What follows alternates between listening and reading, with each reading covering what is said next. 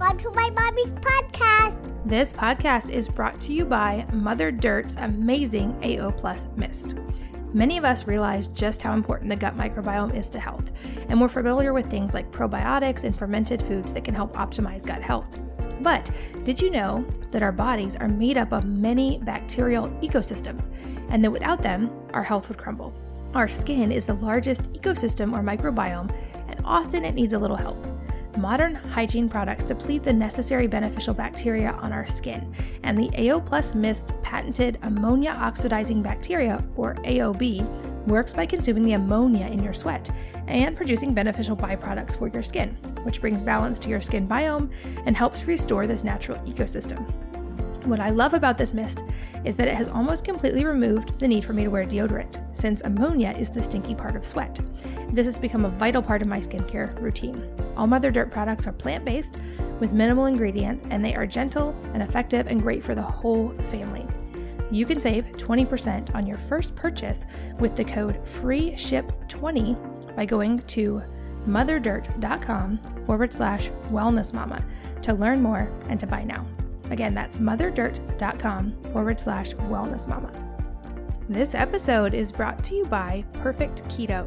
I have heard from a lot of you who are trying the keto diet right now, and Perfect Keto has several products that makes it so much easier and tastier. They have keto-friendly sports drinks with zero additives, zero carbs, and only high-quality ingredients. And I've gotten so many questions about this. They also have exogenous ketones that raise blood ketone levels up to 1.5 millimoles per liter. So that would be simulating a fast. A lot of people use these exogenous ketones to increase mental performance and energy production and fat burning without the need to do extended fasting. And Perfect Keto really just helps make ketosis available to everyone, everywhere, all the time without the need to do extended fasting, like I said. You can check out these and all of their other products at perfectketo.com/healthymoms. And if you use the code healthymoms, all uppercase, you can save 20% on any order. Hello and welcome to the Wellness Mama podcast. I'm Katie from wellnessmama.com, and today's episode is going to answer a question I get a lot from you guys and have not even made time to write about specifically yet, and that is fluoride and what it does to our bodies. And I am here with Melissa Gallico, who's the author of The Hidden Cause of Acne and F is for Fluoride, a feasible fairy tale for freethinkers 15 and up. She's also no rookie when it comes to research. She's a former military intelligence officer, a Fulbright scholar, an FBI intelligence analyst, and she has instructed classes for the FBI intelligence analyst at Quantico and provided intelligence support for national security investigations. She graduated with honors from Georgetown and has a master's from the University of St. Andrews in Scotland. She's obviously well-educated, well-traveled, and well-researched, and I cannot wait to jump in. So Melissa, welcome and thanks for being here. Thanks so much for having me, Katie. Like I said, I cannot wait to jump in. And I also should say I have had a lot of people on this podcast, and I think your bio may be one of the most impressive. That is a lot of things in one bio. And I love that you have obviously a very analytical and research based background. I think that's going to be really important since we're going to go deep on a topic that is pretty controversial, which is fluoride.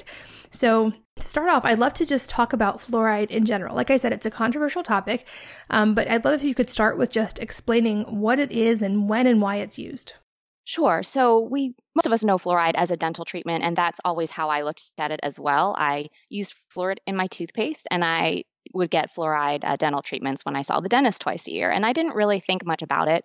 I didn't learn until later when I discovered my sensitivity to it that the controversy really does go very deep. And the other side of the story is that fluoride is also a common air pollutant. We don't realize this now because there are a lot of restrictions about fluoride and how it can be emitted into the atmosphere. But back in the 1930s and the 40s, when they first started studying fluoride as a potential dental treatment, that is when they were having a lot of trouble with fluoride as an air pollutant. And they were getting lawsuits from coast to coast. And it's very common with aluminum smelters and brick and tile manufacturers, anything that deals with mining operations. So fluoride is a common element in the Earth's crust. And whenever you're mining and tearing apart rock, you're basically going to have fluoride as a byproduct. So not only did they have this byproduct, which they didn't have anything to do with it, but they were also liable for lawsuits from people that were noticing problems, not just with their personal health, but with agriculture. Tens of thousands of acres were ruined because of fluoride pollution in the early 20th century. So that's the other side of the story, is the pollution story that you don't often hear when you just think of fluoride as a dental treatment. Interesting. Yeah, I have researched fluoride pretty heavily, and I know that that's not one of the more common things that comes up. And obviously, it is more well known in the dental world. So I'm curious, before we move on, if you have any research from what you found on, is it actually effective in a dental capacity? And if so, should we actually be ingesting it, or what is its mechanism that's effective, if any? So they started adding it to the water supply in the mid-40s is when they did the first trial. And by 1950, they said, yes, this is great. We should all add it to our water. And the reason was because they thought that it prevented dental decay. And over the years, that has changed. And now it's supposedly more of a topical application that is effective in preventing dental decay, not so much ingesting it. So there's a lot of wasted fluoride and a lot of people who are exposed to fluoride that don't really need it because their teeth are already formed. So there's a lot of controversy on how effective it is when you're consuming it in the water supply. And a lot of dentists think it's more of a topical effectiveness.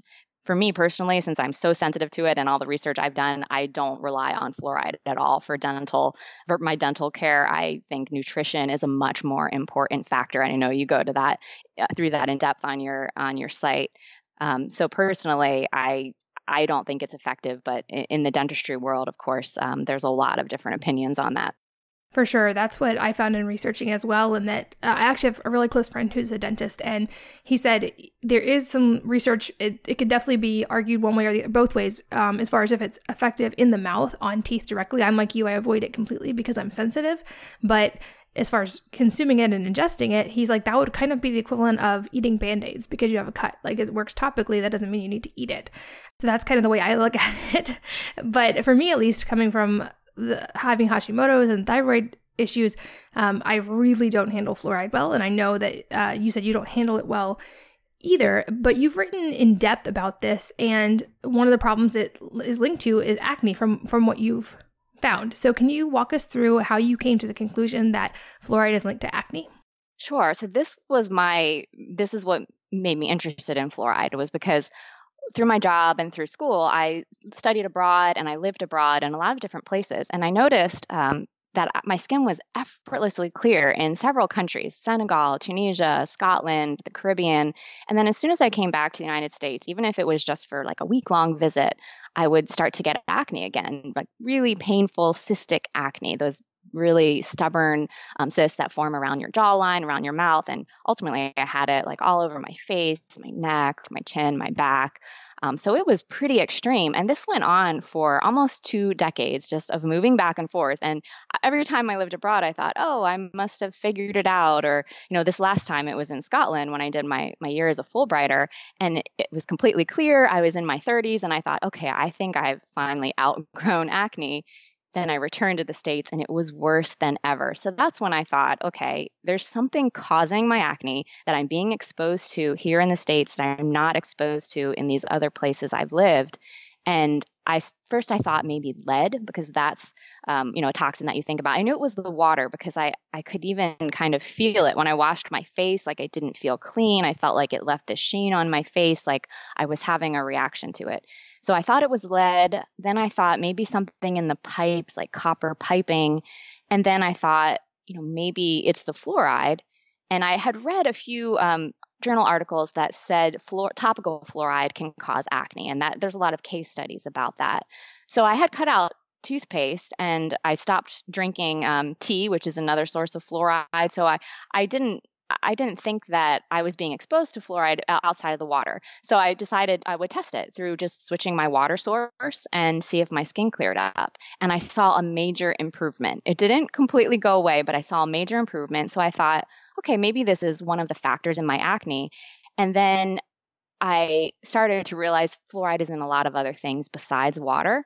And as I eliminated those sources, it was kind of trial and error. I'd get a big flare up in my skin, and then I would do the research and find out that something I had eaten that day or the prior 24 hours, it's about how long it takes for that reaction to develop, was high in fluoride. And when I finally figured out all the main fluoride sources in my diet, my skin was perfectly clear, just like it was when I lived abroad. So I started writing about this online, and I was amazed at the people that I contacted who said that they had the same condition. They were like, thanks for writing about this. I never would have thought about it, but I stopped consuming these things and I stopped using fluoridated toothpaste and my skin cleared up. So I thought there must be a lot of us, there's people who are allergic to everything these days, so I thought I'll write this free little PDF guide and put it on the internet of just how to clear your acne if you happen to have this weird fluoride allergy. And I was really shocked at the amount of people I heard from. One woman wrote to me and said, your book saved my life. I never would have figured this out. And that's when I thought I need to make a proper book, put it on Amazon so people can see it. So I did the self-published book, and then all of these reviews, people that had had acne for 30 years. And it was really when I was researching for that big book that I realized this isn't just me. This isn't just a few people with a weird allergy. It's actually very common. And it's just not diagnosed because most people don't know how fluoride has infiltrated the food supply. Yeah, that's a good point. I think you're right. It's easy for most people to realize it's in the dental world. And most people maybe are aware that it's in our water supply, but we don't think about the fact that obviously our water supply is used in creating our food supply. Or if you drink water anywhere but home, it's still in the water supply, even if you're filtering at home. But I feel like this is so reminiscent of my story. Like when we have our own struggle, we're obviously the most motivated to figure out how to fix it. And for me, that was the case too. It took me years of research and talking to doctors and finding a doctor who would work with me to find my own health answers. And it sounds like this was yours as well. But I'm really curious, why don't you think that dermatologists have figured this out yet? Because obviously they must have people coming in all the time with acne and they want to be able to give them a solution. Why do you think that maybe the conventional world is not connecting these dots yet?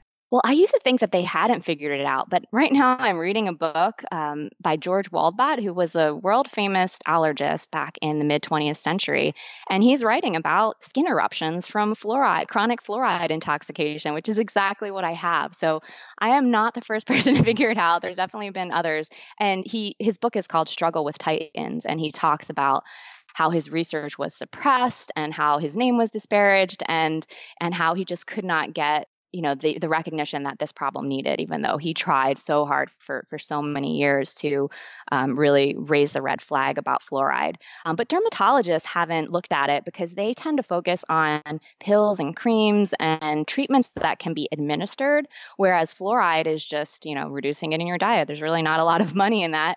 And Johns Hopkins did a study in 2002, and they looked at all the literature on acne from the second half of the 20th century, and they found that 99.6% of all the published studies failed to even mention diet, let alone actually study it as the root cause of acne. So they've gotten a little bit better with that recently, and mostly it's thanks to the paleo movement. Those doctors who are really interested in paleo have started to study diet more as a cause of acne, and they've been able to get funding for those studies through, like, the National Meat Industry Training Council of Australia has funded studies about the paleo diet and acne. So they're making progress looking at diet more, but fluoride is just so invisible and it's so insidious. You won't see it on any labels, and it's really off the radar. So I think that's why they haven't noticed it yet. But I hope now that this book is out and more people are recognizing that they have this condition, that there will eventually be more studies and it'll be more well known.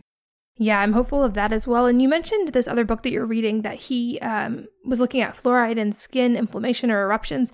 I'm curious, is there any link that you know of between fluoride and other skin problems besides just acne? I hear from a lot of moms who have kids with eczema or women struggling with psoriasis. I'm curious if there's any potential connection there as well. There are. He writes about hives, and he just generally calls it like skin dermatitis. He doesn't even use the word acne.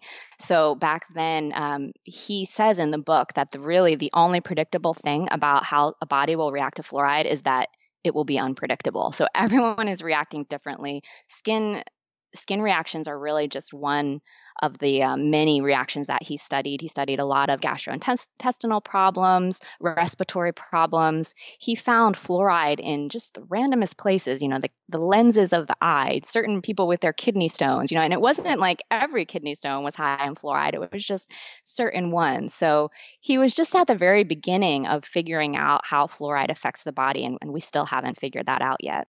That is so interesting. And it reminds me of early in my journey trying to figure out, in being a teenager, I had acne and I had other skin issues. And I remember going to a dermatologist and being told I just had dermatitis, which just means inflammation of the skin. And wanting to know, okay, but why? Why do I have that? Because it's not a deficiency of fake hormones from birth control pills, which I wasn't going to take. Like, what is actually causing this? And I feel like that is something I'm really hoping, like you, to see more and more of in the research as we move forward. Now that we have the ability to research so many things, is what's the actual root cause of this versus just like, what can we treat it with? And that's really fascinating that you said that about other types of skin inflammation, because I've always said, coming from the nutrition side, that the skin really is a window into our body. And if you have any kind of inflammation of the skin or issue of the skin, that's something to pay attention to, because it's a sign of something going on internally, whether it be maybe liver related or histamine related, or in this case, fluoride related, something you either need to probably add in or take out. And so I think I'm so glad that you're raising awareness about this, because like I said, I think fluoride is one of those really controversial ones that sometimes even I feel like if you try to question, you get labeled like anti-science, or that you don't believe in the research because it has this one potential benefit in dentistry, that it's one of those things we're not allowed to question. Have you run into that at all with people getting angry at you for potentially saying that fluoride is not helpful? Not too much, a few comments on Twitter here and there that I've just kind of scrolled right past. But I do think it is a big problem, just the stigma that's been going along with it. But when you're talking about your own body, like people that know me know I am an analytic thinker. Like that's what I do for a living. That's how I've been trained. I didn't come at this conclusion lightly, within even a week or a month or a year. This has been several years that I have been writing about this and speaking about it. So people don't seem to question me that much to my face, I guess, but maybe behind my back, they're saying that I'm crazy. But I think when you're talking about something so personal and you see the pictures, like you can see what my face looked like before, and the reaction is so fast, like within 24 hours, that this is easy for people to test out for themselves. And I'm not trying to sell filters or anything like that. So I think when they look at all of that, it kind of puts things in perspective a little bit more. And then also when they realize this history of fluoride as a pollutant, it gives a new light to the whole controversy. I agree. Okay, so let's go through in depth. If someone has acne or struggled with acne or any skin problem for a long time and is wondering if this might be one of the keys to a solution for them, what do they need to look for? What are some of the most common sources of fluoride exposure? I know we talked about the dental world and it's in some water supplies, but what else? Well, the first thing to cut out is the toothpaste. Sometimes that's the main culprit. Like I just heard from a woman on Instagram who stopped using fluoridated toothpaste, and a week later, her skin had cleared up. She didn't have any more active cysts. And then within a month, it was beautiful. So sometimes it's as easy as that. And then the next thing is the water, and not just the drinking water, but everything made with drinking water. So ready to make, ready to drink soft drinks and things like that, pasta, rice, even cereal that's been processed with fluoridated water. The way it's made, the fluoride will concentrate in the cereal. So that's one to look out for that you wouldn't intuitively think of. And then fluoride is also a common pesticide, mostly used in California on raisins and grape crops. So any juice made with grape juice, even if it's not fluoridated water, say it's from concentrate and it's not fluoridated water, it could still be very high in fluoride. They did a test of several different grape juice brands, and they found that Gerber white grape juice was 6.8 parts per million. That was the highest. And the limit for fluoridated water is 4 parts per million. So that really is quite high. Wine, the same thing, but it's just wine from this one part of California where they grow all the raisins. So it's wine from San Joaquin Valley in California is where they use this pesticide, this fluoride-based pesticide. And then the other big sources are poultry products. So when you consume fluoride, it bioaccumulates in your bones. And the National Academy of Sciences estimates that the half-life of fluoride is 20 years. So the amount of fluoride that is sequestered in your bones today, half of it will still be there 20 years from now. And that's why, bodies react so differently, because we've all had different exposures. So the same thing happens with poultry. When they consume fluoride on their feed, it accumulates in their bones. So if you're making bone broth with chickens that are not organic, that bone broth will be incredibly high in fluoride. And this was the source of some of my biggest breakouts. And I had no idea. I thought I was being healthy. I was making bone broth. I was buying, the hormone-free, antibiotic-free poultry from Whole Foods. And I didn't realize that it would be so high in fluoride. Now I can still have chicken broth. I just know to use like really strictly raised organic chickens, and I don't have any reaction to it. But even things like chicken nuggets, they did a study and found that a single serving of chicken nuggets can have half a child's upper safe limit of fluoride. So you really need to make sure poultry products are organic. And it's because the chicken bones are so soft that when they debone them, they use like a mechanically deboning process. A lot of the bone ends up in these chicken products. So chicken hot dogs, those are things to watch out for. And then the last one is tea, black tea. And it just happens to be pretty much the only edible plant that naturally uptakes fluoride from the soil. So even if it's organic, it could still be high in fluoride if it was just grown in soil where there's a lot of fluoride. And that is very typical for black tea. Green tea, but it doesn't contain as much as black tea. And there are a lot of variables like how long it was steeped for, the age of the leaves. But since I'm sensitive, I just avoid black tea altogether. And that includes things like kombucha. I heard from another woman on Instagram who was making her own kombucha and drinking, 3 glasses a day and was trying to be really healthy. And just her skin was horrible. And she realized that she was sensitive to fluoride. She cut out the kombucha and it completely cleared up. So unfortunately, a lot of the things that we really like in the natural health world, kombucha and bone broth, you just have to be careful with those things if you are sensitive to fluoride. I know I've gotten that question about tea quite a bit, so I want to make sure I clarify. So this is black tea being the highest, green tea to a lesser degree, but herbal teas, and I know I get that question a lot, and you probably do too. Are herbal teas safe? Yes. Yep. It's really just Camellia sinensis plant. So like your traditional black tea or green tea. White tea is very young, the tea leaves, so they don't have a lot of fluoride, but they will have more than just, if you get peppermint tea or yerba mate, or I like raspberry leaf because I feel like it tastes, a lot like black tea, but without any risk of fluoride. Got it. Okay. So now let's talk about the water supply, because I know that I get questions from readers about the best way to get fluoride out of their water. And personally, it really irritates me that those of us who are sensitive have to go to such extreme lengths and we have this really big whole house water filter that filters out a lot of stuff in our water. For years we had an under the sink filter as well to specifically filter the drinking water even more. But explain, how do we end up with fluoride in our water supply in general, and what can we do about it? Because like I said, it makes me angry that this unilateral decision was made for us, and then now we essentially can't easily opt out because it's in our water supply. So how did this happen? Yeah, it is really frustrating. Like I said, the first trial was in 1945. And by 1950, the U.S. government went ahead and recommended it for everyone. It was supposed to be a 10 or 15-year study with a control city. So they could measure, the rate of cavities in the control city, which was not fluoridated, and in the fluoridated town. 5 years in, they just decided, oh, this is so great. Let's fluoridate the control city too, and let's just recommend it for everyone. So the decision was very premature. And the head of the public health service at that time happened to be a lawyer for the number one polluter. So I'll just throw that out there, that there were a lot of special interests involved in this decision.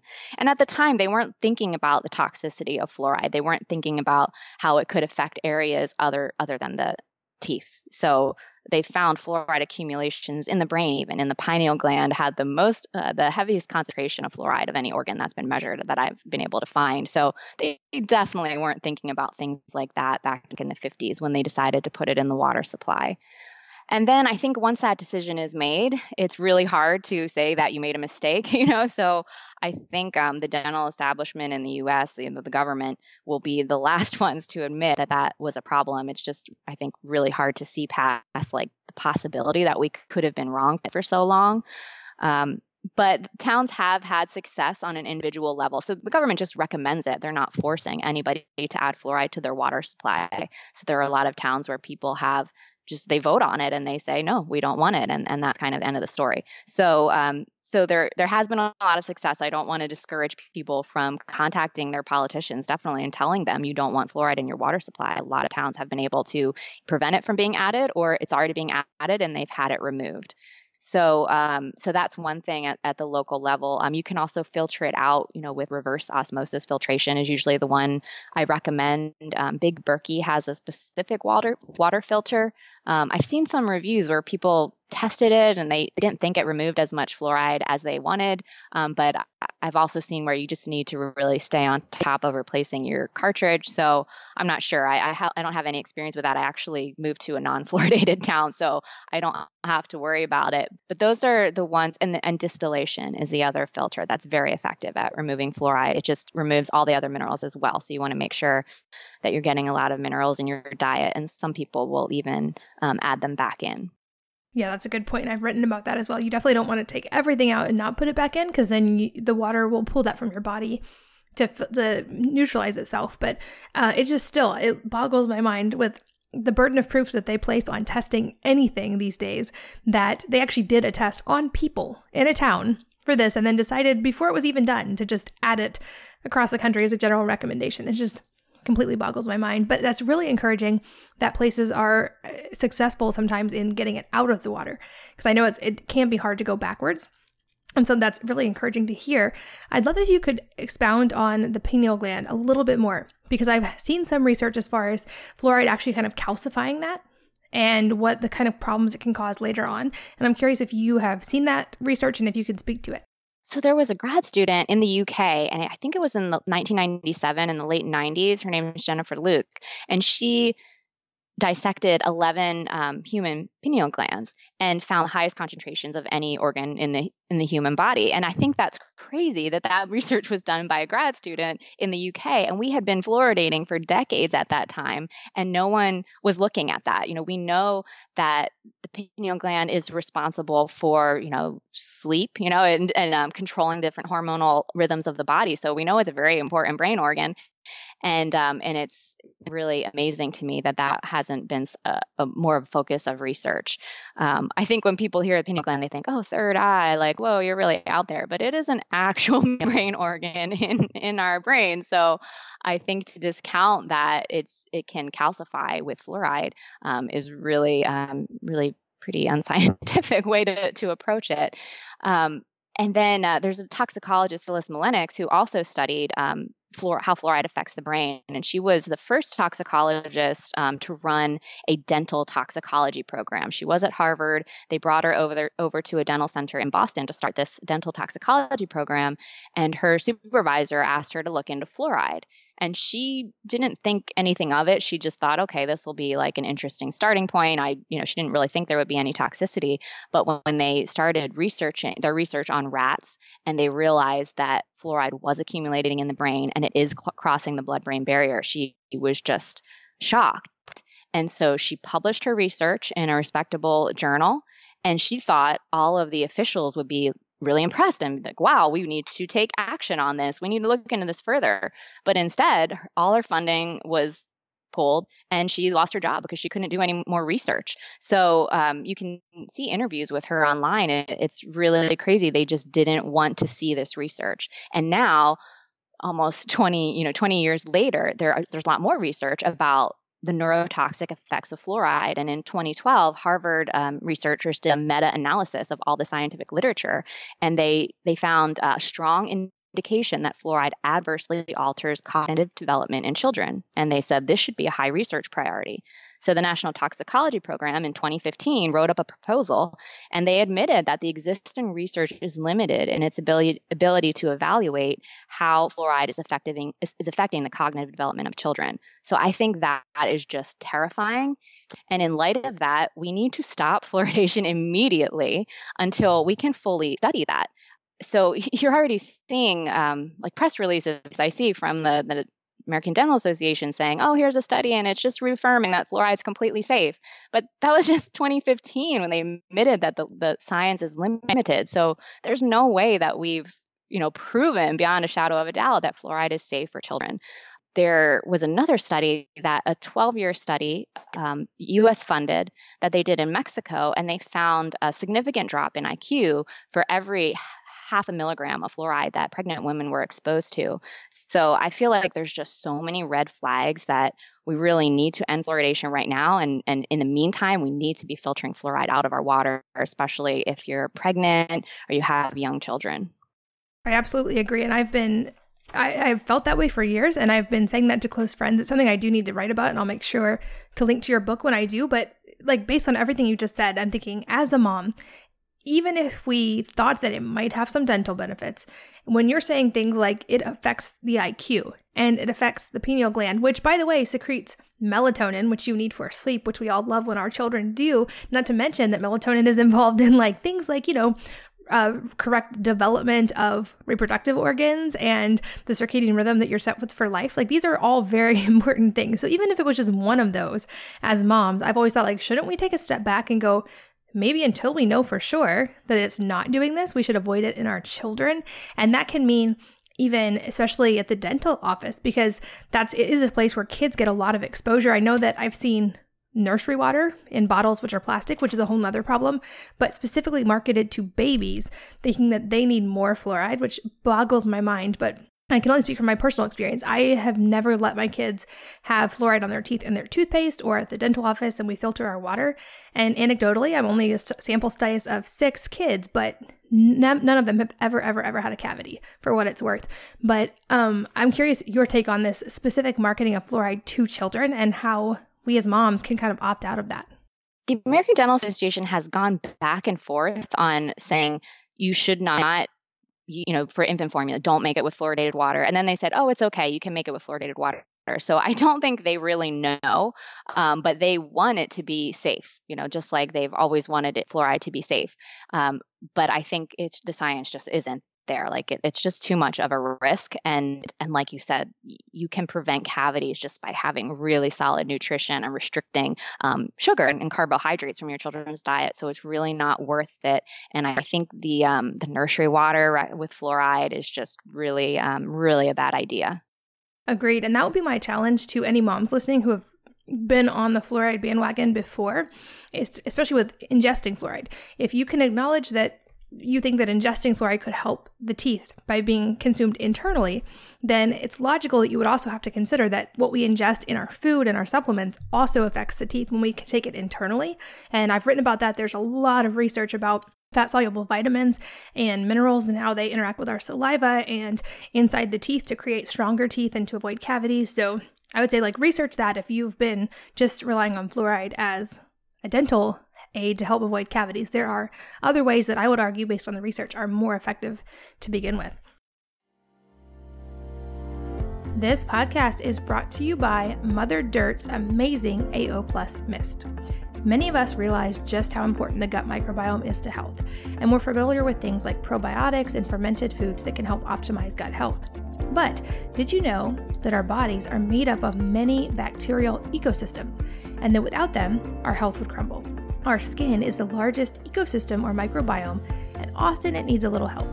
Modern hygiene products deplete the necessary beneficial bacteria on our skin, and the AO Plus Mist patented ammonia oxidizing bacteria, or AOB, works by consuming the ammonia in your sweat and producing beneficial byproducts for your skin, which brings balance to your skin biome and helps restore this natural ecosystem. What I love about this mist is that it has almost completely removed the need for me to wear deodorant, since ammonia is the stinky part of sweat. This has become a vital part of my skincare routine. All Mother Dirt products are plant-based with minimal ingredients, and they are gentle and effective and great for the whole family. You can save 20% on your first purchase with the code FREESHIP20 by going to motherdirt.com/wellnessmama to learn more and to buy now. Again, that's motherdirt.com/wellnessmama. This episode is brought to you by Perfect Keto. I have heard from a lot of you who are trying the keto diet right now, and Perfect Keto has several products that makes it so much easier and tastier.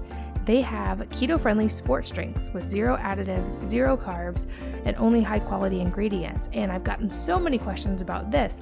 They also have exogenous ketones that raise blood ketone levels up to 1.5 millimoles per liter. So that would be simulating a fast. A lot of people use these exogenous ketones to increase mental performance and energy production and fat burning without the need to do extended fasting. And Perfect Keto really just helps make ketosis available to everyone, everywhere, all the time, without the need to do extended fasting. Like I said, you can check out these and all of their other products at perfectketo.com/healthymoms. And if you use the code healthymoms, all uppercase, you can save 20% on any order. So we talked about the common sources of fluoride exposure and how we can filter our own water and what we can do at home.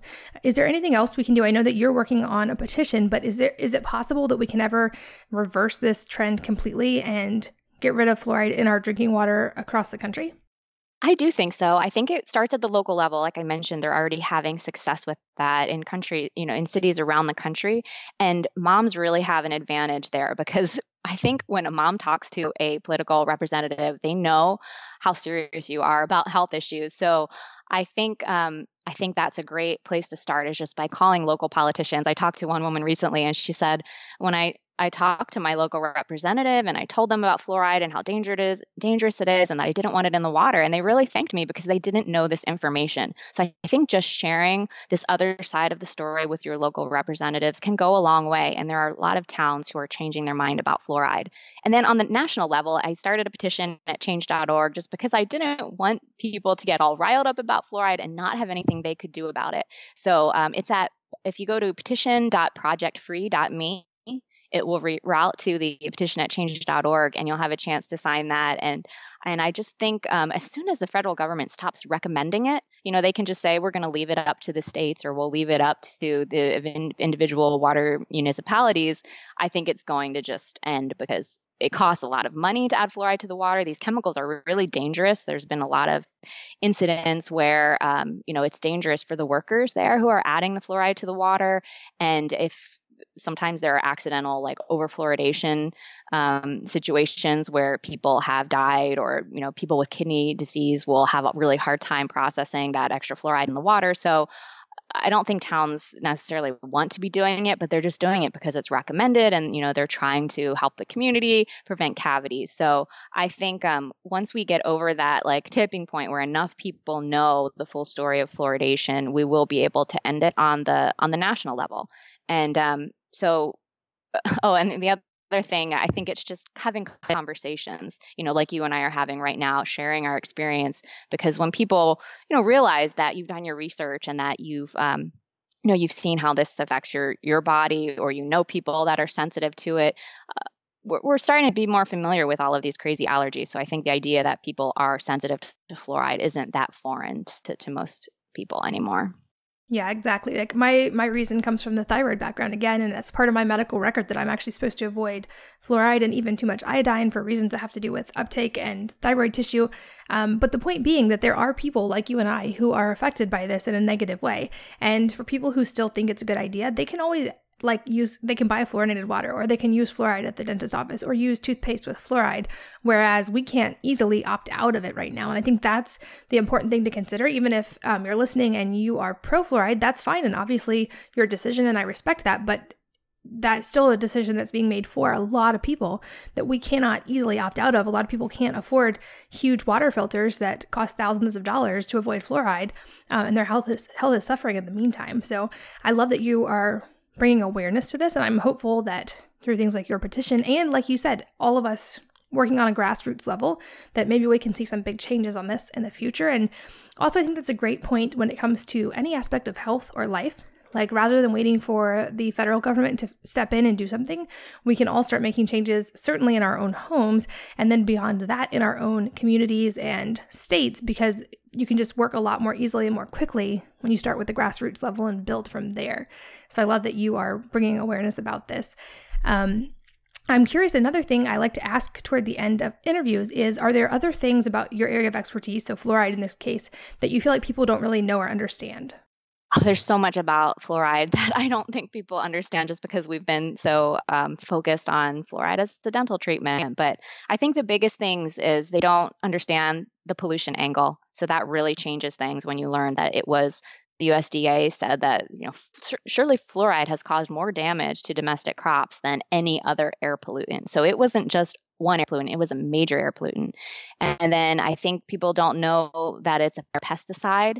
That really seems to shock people, because then you think, wow, it kills pests. What is it doing in my body? That's another big red flag.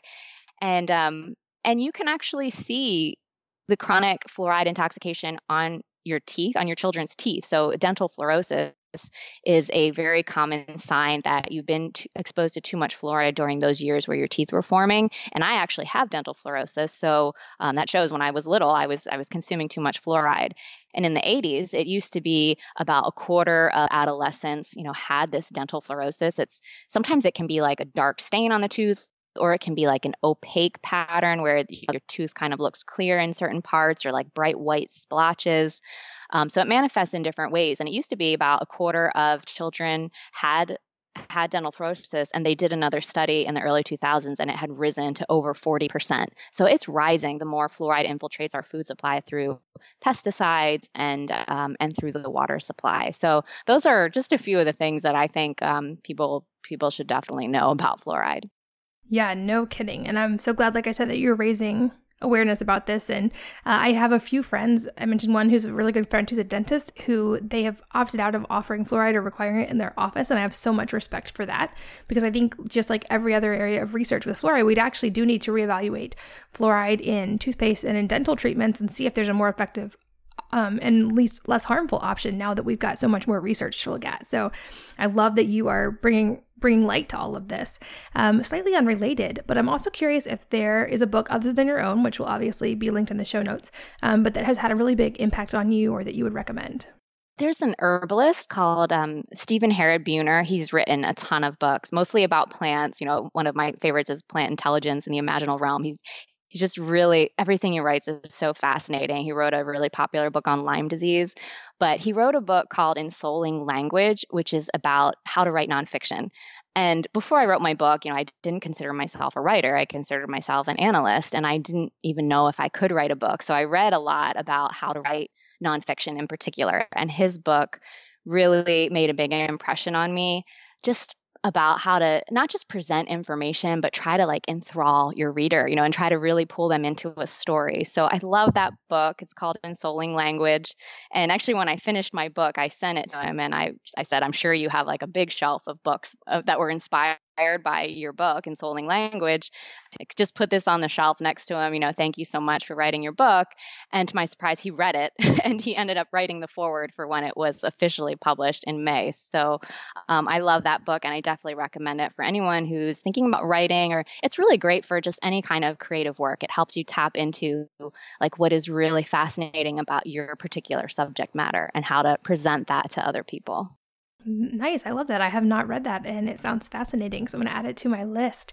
And lastly, if there was a piece of advice that you could spread far and wide, what would it be and why? And a couple 100,000 people will hear this podcast, so I can at least help you get it to them. But what would that advice be and why?